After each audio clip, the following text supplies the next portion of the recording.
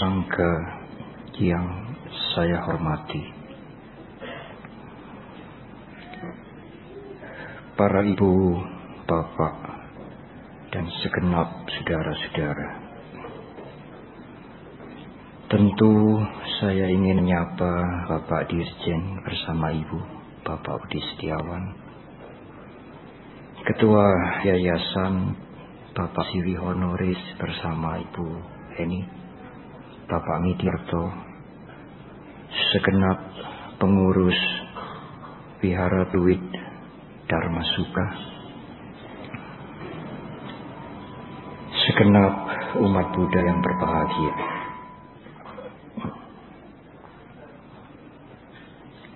Hari Raya Maga tidak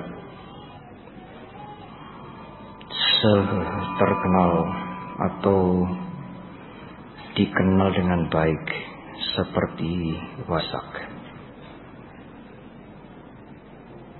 Tidak hanya umat Buddha, masyarakat juga mengenal Waisak dengan sangat baik.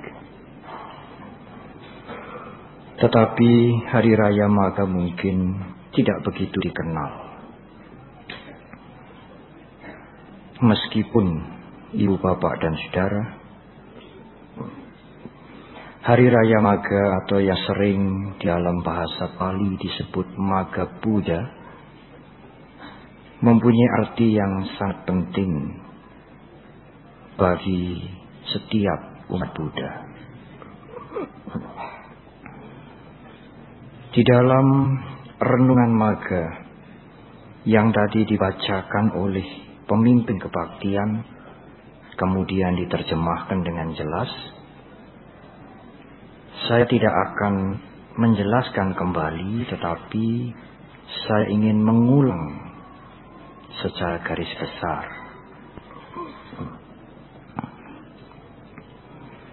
Kalau Hari Suci Waisak dikenal dengan sebutan Trisuci karena 3 peristiwa terjadi pada peringatan di hari yang sama.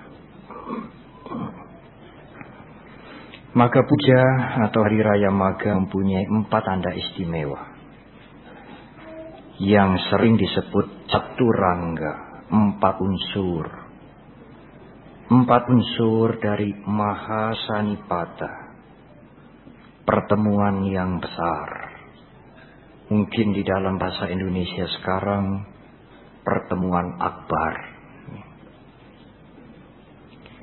Apakah 4 tanda istimewa itu, ibu bapak dan saudara? Secara singkat, yang pertama adalah 1250 biku datang serentak dari tempat yang berbeda-beda, dari tempat yang jauh, ke hutan bambu Weluwana di kota Rajagaha, ibu kota dari kerajaan Magadha. Yang kedua, saya mengulang tidak secara berurutan. 1250 biku ini datang dengan tidak ada kesepakatan sebelumnya. Tidak ada undangan yang diberikan. Mereka serentak dengan jumlah yang sangat besar dari tempat yang sangat berbeda-beda, datang di tempat yang sama pada saat purnama di bulan Maga. Ciri yang ketiga, 1250 biku ini kesemuanya telah mencapai tingkat kesucian akhir yang lazim disebut dengan arahat. Apa yang dikerjakan, apa yang dilatih sudah sempurna dilatih. Apa yang harus dicapai sudah capai. Itulah arahat. Tidak ada seorang biku pun yang masih mencapai tingkat kesucian awal seperti Sotapanna, Sakadagami dan sebagainya. 1250 ini semuanya telah mencapai kesucian akhir. Ciri yang keempat, 1250 biku yang arahat ini pada saat menjadi biku ditasbihkan, dilantik oleh Guru Agung kita Buddha Gautama sendiri. Sebagaimana yang kita ketahui di zaman itu, tidak semua para biku ditasbihkan oleh Guru Agung kita. Para biku yang lain ditasbihkan oleh para biku yang sudah mendahului, yang sudah menjadi biku lebih dahulu. Tetapi khusus 1250 arahat ini ditasbihkan, dilantik oleh Guru Agung Buddha Gautama sendiri. Dengan cara yang sederhana, yang sering dikenal dengan sebutan dilantik, ditasbihkan dengan rumusan Ehibiku. Para ibu, bapak dan saudara-saudara, selain 4 tanda istimewa ini sering dijelaskan, 1250 biku itu karena dilantik oleh Guru Agung kita sendiri dengan cara yang sederhana dan semuanya telah mencapai kesucian arahat. Kesemuanya memiliki 6 abhinya, 6 kegaiban, yang tidak semua arahat memiliki kesaktian kegaiban yang berjumlah 6 itu. Mendengar suara dari jauh, melihat alam-alam lain, membaca pikiran, mengerti kehidupannya yang lampau, bisa terbang dan sebagainya. Oleh karena itu sesungguhnya tidak aneh kalau 1250 arahat ini hadir serentak dengan tanpa kesepakatan sebelumnya, tidak diundang sebelumnya, tetapi hadir pada hari yang sama, tempat yang sama, dalam jumlah yang besar. Tidak aneh, karena semuanya mempunyai 6 kesaktian yang luar biasa. Tentu di zaman itu belum ada handphone. Tentu di zaman itu belum ada pesawat. Tapi abdinya itu segala-galanya. Kesaktian yang luar biasa itulah sehingga 1250 arahat datang serentak ingin bertemu dengan Guru Agung kita di tempat yang sama pada hari yang sama. Para ibu, bapak dan saudara, pada peristiwa yang sangat penting, peristiwa yang sangat historikal itu, Guru Agung kita memberikan khotbah singkat. Khotbah itu disebut Owada Patimokkha. Mengapa singkat? Di depan saya menyebutkan secara lengkap, kurang lebih hanya 7 kalimat. Mengapa singkat? Tidak aneh, karena yang mendengar adalah 1250 arahat. Tentu Guru Agung kita tidak perlu memberikan khotbah yang panjang lebar. Para ibu, bapak dan saudara, Owada Patimokkha yang diberikan oleh Guru Agung kita pada saat hari raya Magha, bulan purnama di bulan Magha, sering disebut sebagai inti dari seluruh ajaran Guru Agung kita. Tentu, saudara yang mengenal Dhamma, yang belajar agama Buddha cukup lama akan bertanya, Bante, bukankah inti ajaran agama Buddha itu 4 kebenaran Arya yang diberikan oleh Guru Agung kita pada saat bulan purnama di bulan Asada? Tetapi mengapa sering disebutkan Khotbah singkat Guru Agung kita di bulan Maga juga dikatakan inti ajaran agama Buddha. Benar, saudara. Benar. 4 kebenaran Arya, 4 kebenaran mulia, 4 kesunyataan mulia, Cattari Arya Cani adalah inti ajaran Guru Agung kita Buddha Gautama yang dibabarkan pada saat purnama di bulan Juli. Apa bedanya Bante dengan khotbah di bulan Maga? Sedangkan khotbah di bulan Maga sering disebutkan inti ajaran Guru Agung kita juga. Para ibu, bapak dan saudara, 4 kesunyataan mulia dibabarkan oleh Guru Agung kita sebagai uraian filosofis, sebagai uraian yang bersifat filosofis, memerlukan penalaran kita untuk mendengar, kemudian memahami, mencerna. Tetapi khotbah Guru Agung kita di bulan Maga ini bukan uraian yang bersifat filosofis. Khotbah Guru Agung kita di bulan Maga ini bersifat tunjuk, anjuran untuk dilaksanakan. Tidak ada lagi pembahasan filosofis. Guru Agung kita menunjukkan ini yang harus engkau lakukan.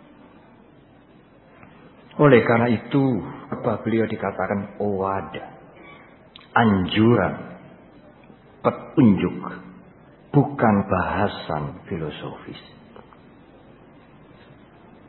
Para ibu, bapak, dan saudara-saudara,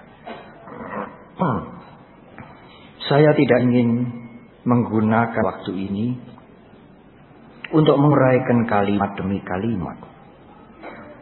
Tetapi izinkan saya mengambil bait yang kedua untuk menguraikan secara singkat apa yang menjadi petunjuk Guru Agung kita untuk kita laksanakan. Para ibu, bapak, dan saudara-saudara, ajaran Guru Agung kita dimulai dengan menjaga perilaku yang baik. Di dalam bahasa sehari-hari, di dalam bahasa ilmu pengetahuan umum, perilaku yang baik ini sering kita dengar dengan istilah etika, bukan moral. Ibu, bapak, dan saudara, ada 2 macam perilaku yang baik.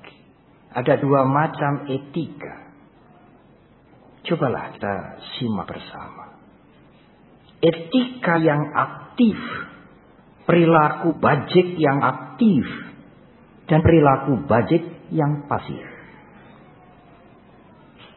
Apakah perilaku bajik yang aktif, ibu bapak dan saudara? Perilaku bajik yang aktif adalah berbuat baik, menolong yang lain, menolong makhluk-makhluk yang lain. Ini adalah kebajikan yang aktif. Kalau saudara tidak mampu menolong yang lain, kalau saudara tidak mampu melakukan kebajikan aktif, menolong yang lain, tidak mampu, tidak apa saudara. Tetapi jangan mengganggu yang lain. Itulah kebajikan yang pasif. Menolong yang lain, kusalasa upasampada.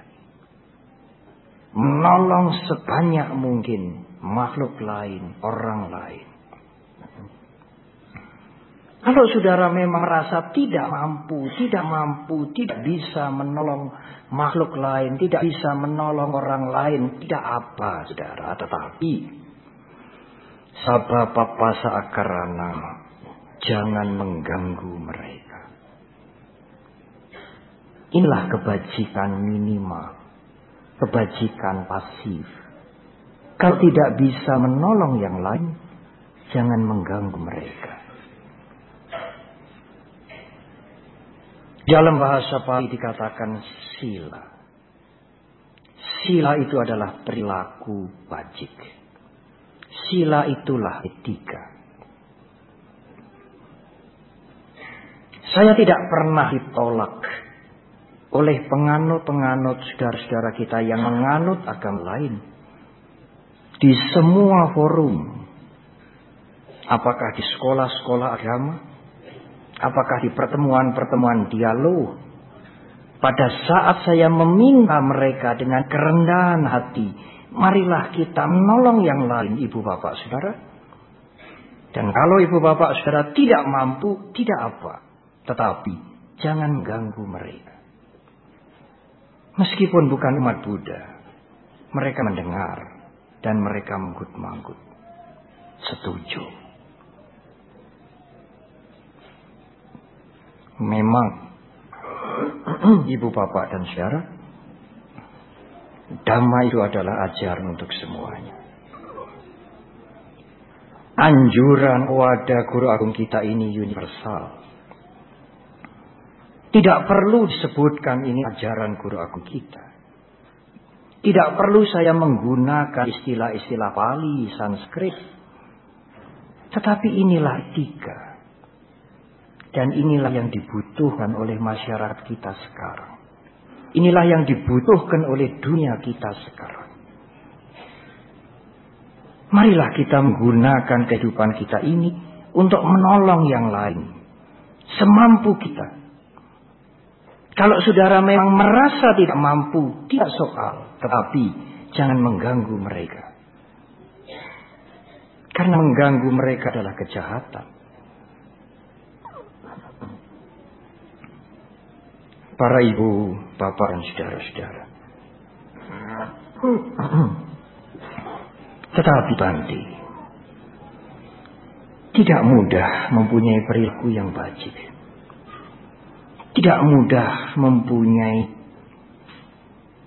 dorongan, keinginan untuk meringankan, menolong penderitaan makhluk-makhluk lain. Bahkan kita sering tergoda, merugikan, mengganggu makhluk-makhluk lain, saudara-saudara kita. Ibu, bapak, dan saudara, memang tidak mudah. Anak-anak kita, teman-teman kita tidak akan mudah mempunyai perilaku yang bajik hanya karena ini perintah agama. Tidak mudah. Ada cara untuk itu. Saya mohon maaf kalau suara sudah hampir habis. Karena 3 hari yang lalu di Tambi ribuan ya, karena menjelang peresmian wihara. Semalam dengan Pak Dirjen. Tapi Pak Dirjen kundur dulu. Saya pulang jam 1:30 malam. Para ibu, bapak dan saudara. Ada cara untuk mendidik diri kita. Ada cara untuk mendidik anak-anak kita. Untuk mempunyai etika, sila, perilaku yang bajik. Dan cara itu tidak hanya dengan mengatakan, hei, punya perilaku yang bajik. Ini ajaran Buddha Gautama, engkau harus ikut. Tidak semudah itu.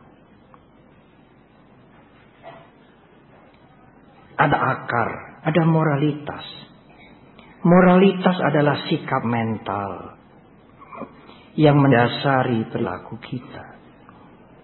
Moralitas itulah yang mendorong perilaku kita untuk senang berbuat kebajikan, menolong, untuk tidak ingin menyakiti, merugikan orang lain. Moralitas apakah, Bante, yang mendorong seseorang untuk mempunyai perilaku yang bajik? Moralitas itu adalah cinta kasih. Kasih sayang. Apakah cinta kasih dan kasih sayang itu? Cinta kasih dan kasih sayang adalah menghargai semua kehidupan. Meskipun lemah, meskipun kecil, meskipun mungkin tidak berharga. Pada saat saudara menghargai betapa berharganya kehidupan itu, sangat berharga, saudara akan mempunyai perilaku yang terpuji. Saudara tidak tertarik untuk membuat persoalan kepada makhluk lain, kepada orang lain. Kalau saudara menghargai kehidupan mereka, kehidupan itu sangat berharga, sangat mulia.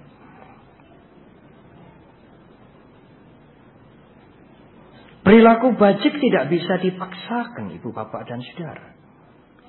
Tidak waktunya sekarang, tidak waktunya lagi sekarang. Mendidik generasi kita, mendidik kita sendiri untuk berperilaku bajik dengan ditakut-takuti.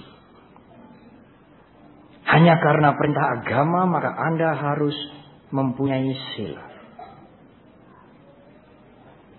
Kalau kita tidak bisa memberikan, kalau kita tidak bisa mengajak, kalau kita tidak bisa membangkitkan cinta kasih, bagaimana mungkin kita mempunyai perilaku yang bajik? Tapi kalau kita mau menghargai semua kehidupan, betapapun rendahnya, betapapun kecilnya, maka perilaku saudara akan sesuai dengan moralitas saudara.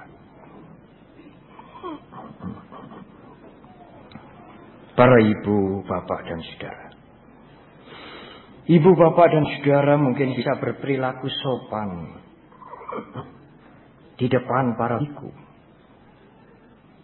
Mempunyai pengendalian diri, memilih kata-kata di depan orang-orang yang ibu bapak hormati, orang tua, atasan.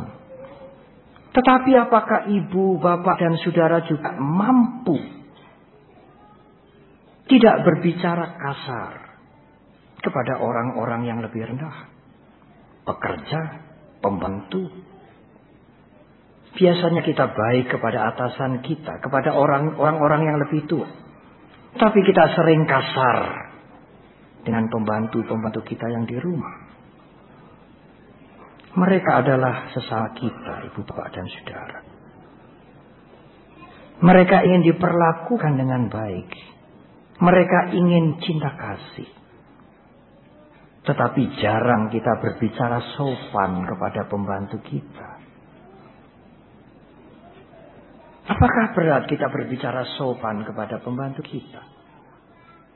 Kalau kita berbicara sopan kepada pembantu kita akan mencintai kita, bukan takut kepada kita. Dia akan mencintai kita, dia akan dekat kepada kita. Dia akan membantu kita dengan rasa yang bahagia. Pembantu kita bukan mesin. Pembantu kita bukan alat.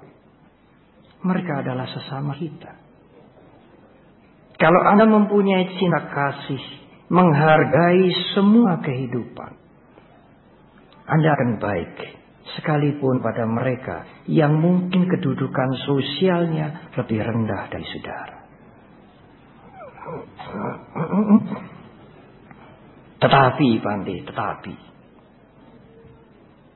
para ibu, bapak, dan saudara, ajaran guru agung kita adalah agama pengertian. Ajaran yang memberikan pencerahan. Meskipun pencerahan itu sebatas pengertian. Bukan agama yang hanya memerintahkan kepada kita. Ada pertanyaan. Tetapi Bante, bagaimana membangkitkan cinta kasih? Bagaimana menimbulkan cinta kasih? Tidak cukup kita mengatakan, oh umat Buddha, engkau harus mempunyai metta. Cintailah semua kehidupan. Hargailah semua kehidupan. Ya, bandai tetapi sukar. Bagaimana caranya? Para ibu, bapak dan saudara-saudara.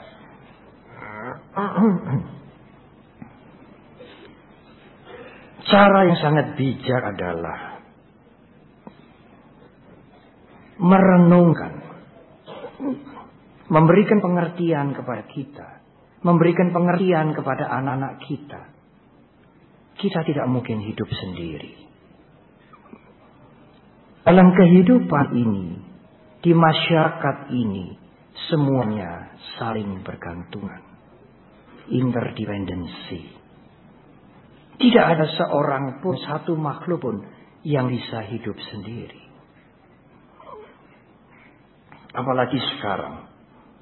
Dengan jelas kita melihat bahwa kita tidak hanya tergantung pada banyak orang lain. Kita juga tergantung pada lingkungan kita. Para ibu, bapak dan saudara-saudara. Ada seorang ibu yang bertanya kepada anaknya.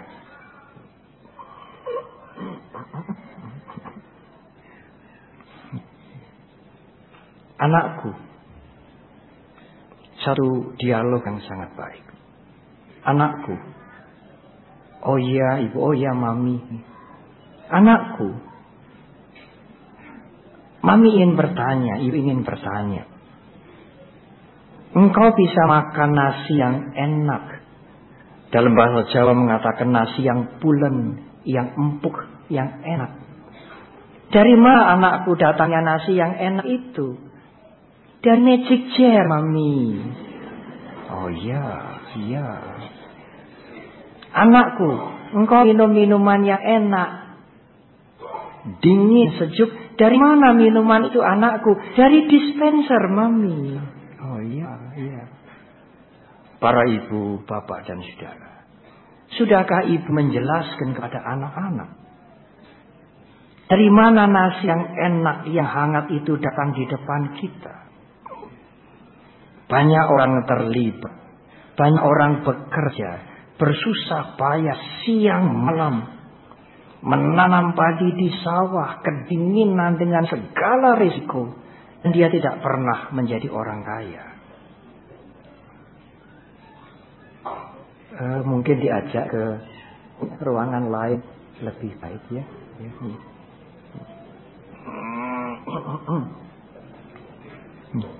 Para ibu, bapak dan saudara. Dari mana segelas air ini datang di depan saya, di samping saya? Berapa banyak orang yang terlibat pada secangkir air yang bersih ini, yang menyegarkan ini, yang layak untuk diminum? Banyak orang. Dengan cara inilah cinta kasih akan timbul. Bukankah itu patija samupada? Kehidupan ini saling bergantungan. Tidak persoalan Anda punya uang cukup. Kalau tidak ada yang menanam padi, padi harus ditanam di sawah yang berumpur, yang kotor. Kalau mereka tidak menanam padi, kalau mereka tidak bersusah-susah, sekalipun kita punya uang, kita tidak mungkin bisa menanam, bisa makan nasi yang pulen, yang enak, yang hangat 3 kali sehari di depan kita. Dan masih banyak yang lain. Demikian sebaliknya. Kalau kita melakukan sesuatu yang buruk, perilaku kita juga akan berimbas kepada yang lain. Seorang umat Buddha mungkin yang rasa mengerti Dhamma akan mengatakan, tidak apa saya berbuat buruk. Bukankah nanti akibatnya saya sendiri yang memetik? Orang lain tidak mungkin akan memetik buah karma saya. Karma saya sendiri yang akan memetik. Benar. Tetapi kalau Anda berbuat yang buruk, bukan Anda sendiri yang akan menderita. Anda membagikan penderitaan pada orang lain. Sebaliknya, kalau Anda berbuat baik, berbuat bajik, bukan hanya Anda sendiri yang merasa bahagia. Anda juga membagikan kebahagiaan kepada orang lain. Dan sekarang kita tidak hanya berbicara antar sesama manusia. Kalau terjadi banjir, tanah longsor, panas bumi naik, gelombang menjadi besar, es mencair. Apakah semua ini bencana alam? Apakah semuanya ini takdir? Kita hanya menerima dengan pasrah? Tidak. Kehancuran bencana ini juga akibat dari perilaku kita. Kalau kita berbuat buruk dengan lingkungan, lingkungan juga akan berbuat buruk kepada kita. Kalau kita tidak bersahabat dengan lingkungan, kalau kita menghancurkan lingkungan, kalau kita tidak peduli, tidak care pada lingkungan, maka lingkungan juga akan menyulitkan kita. Tidak hanya kepada sesama manusia, tidak hanya kepada sesama makhluk, tidak hanya kepada makhluk lain, kepada lingkungan. Kalau Anda tidak bijak, kalau Anda tidak mengendalikan diri, tidak memelihara lingkungan, lingkungan akan menyulitkan ibu, bapak, dan saudara. Ibu, bapak, dan saudara, inilah sungguhnya awal dari ajaran guru agung kita untuk memulai membangun kehidupan yang lebih baik. Dengan mengerti semuanya saling bergantungan, semuanya saling membutuhkan, maka timbullah cinta kasih secara alami.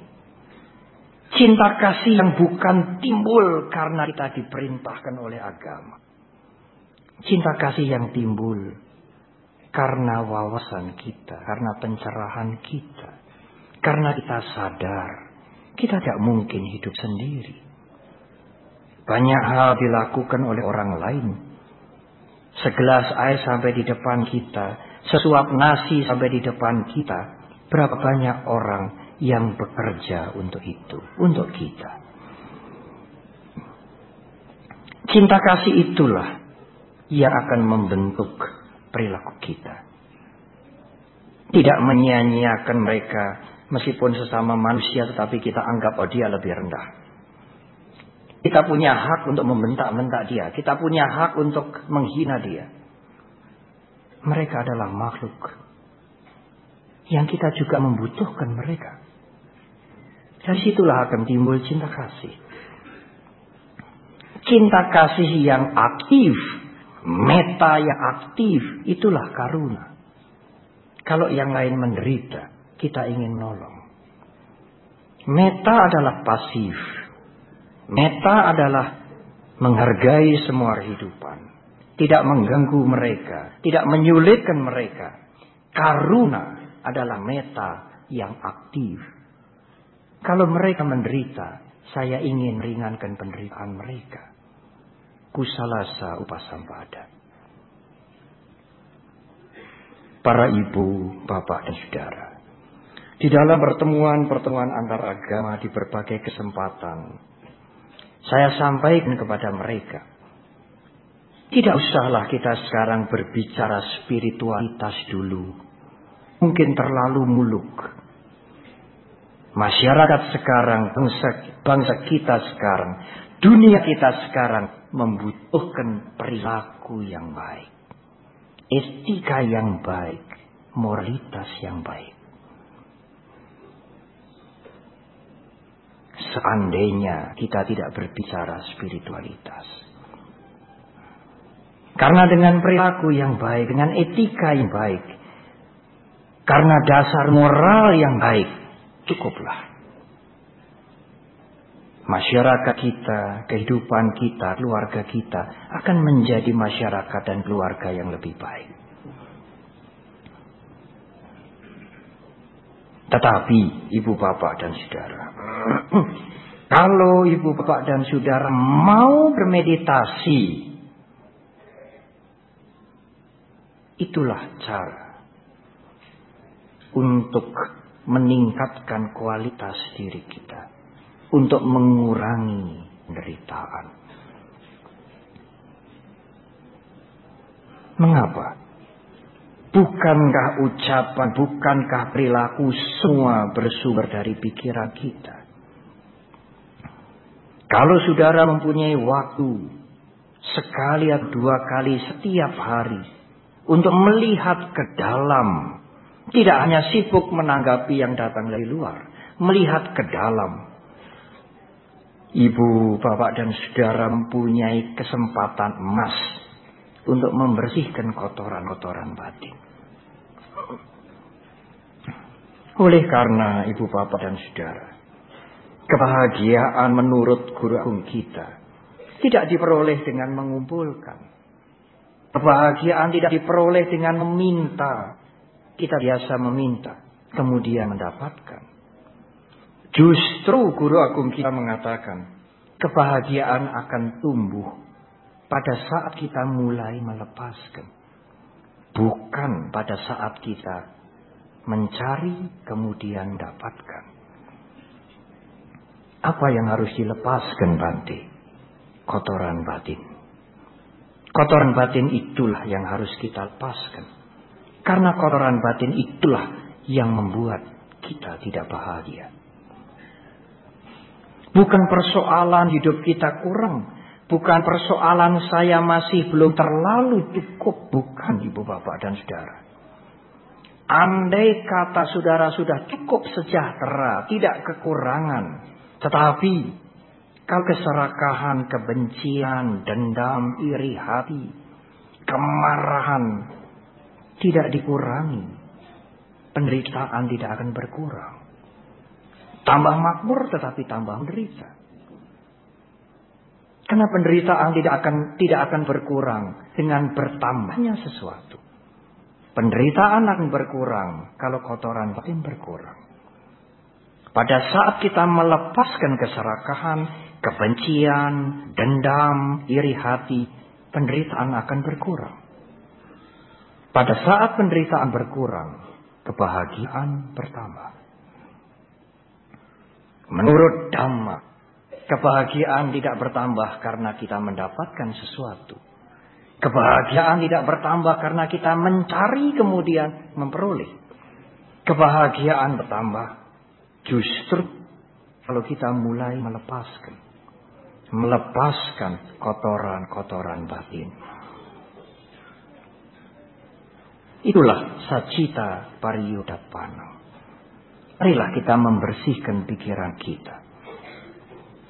Kalau kami menyelenggarakan program-program meditasi seperti di Wihara Mendut dan sebagainya, justru saudara-saudara kita umat beragama lain yang mengikuti dengan jumlah yang paling banyak.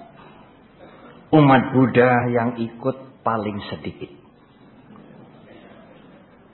Mereka mengerti betapa berharganya mengendalikan pikiran kita.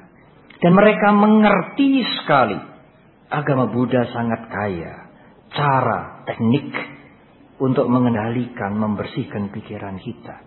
Karena pikiran yang bersih akan membawa hidup lebih tentram. Hidup yang lebih tentram, itulah kebahagiaan. Tidak ada jalan lain, ibu, bapak, dan saudara.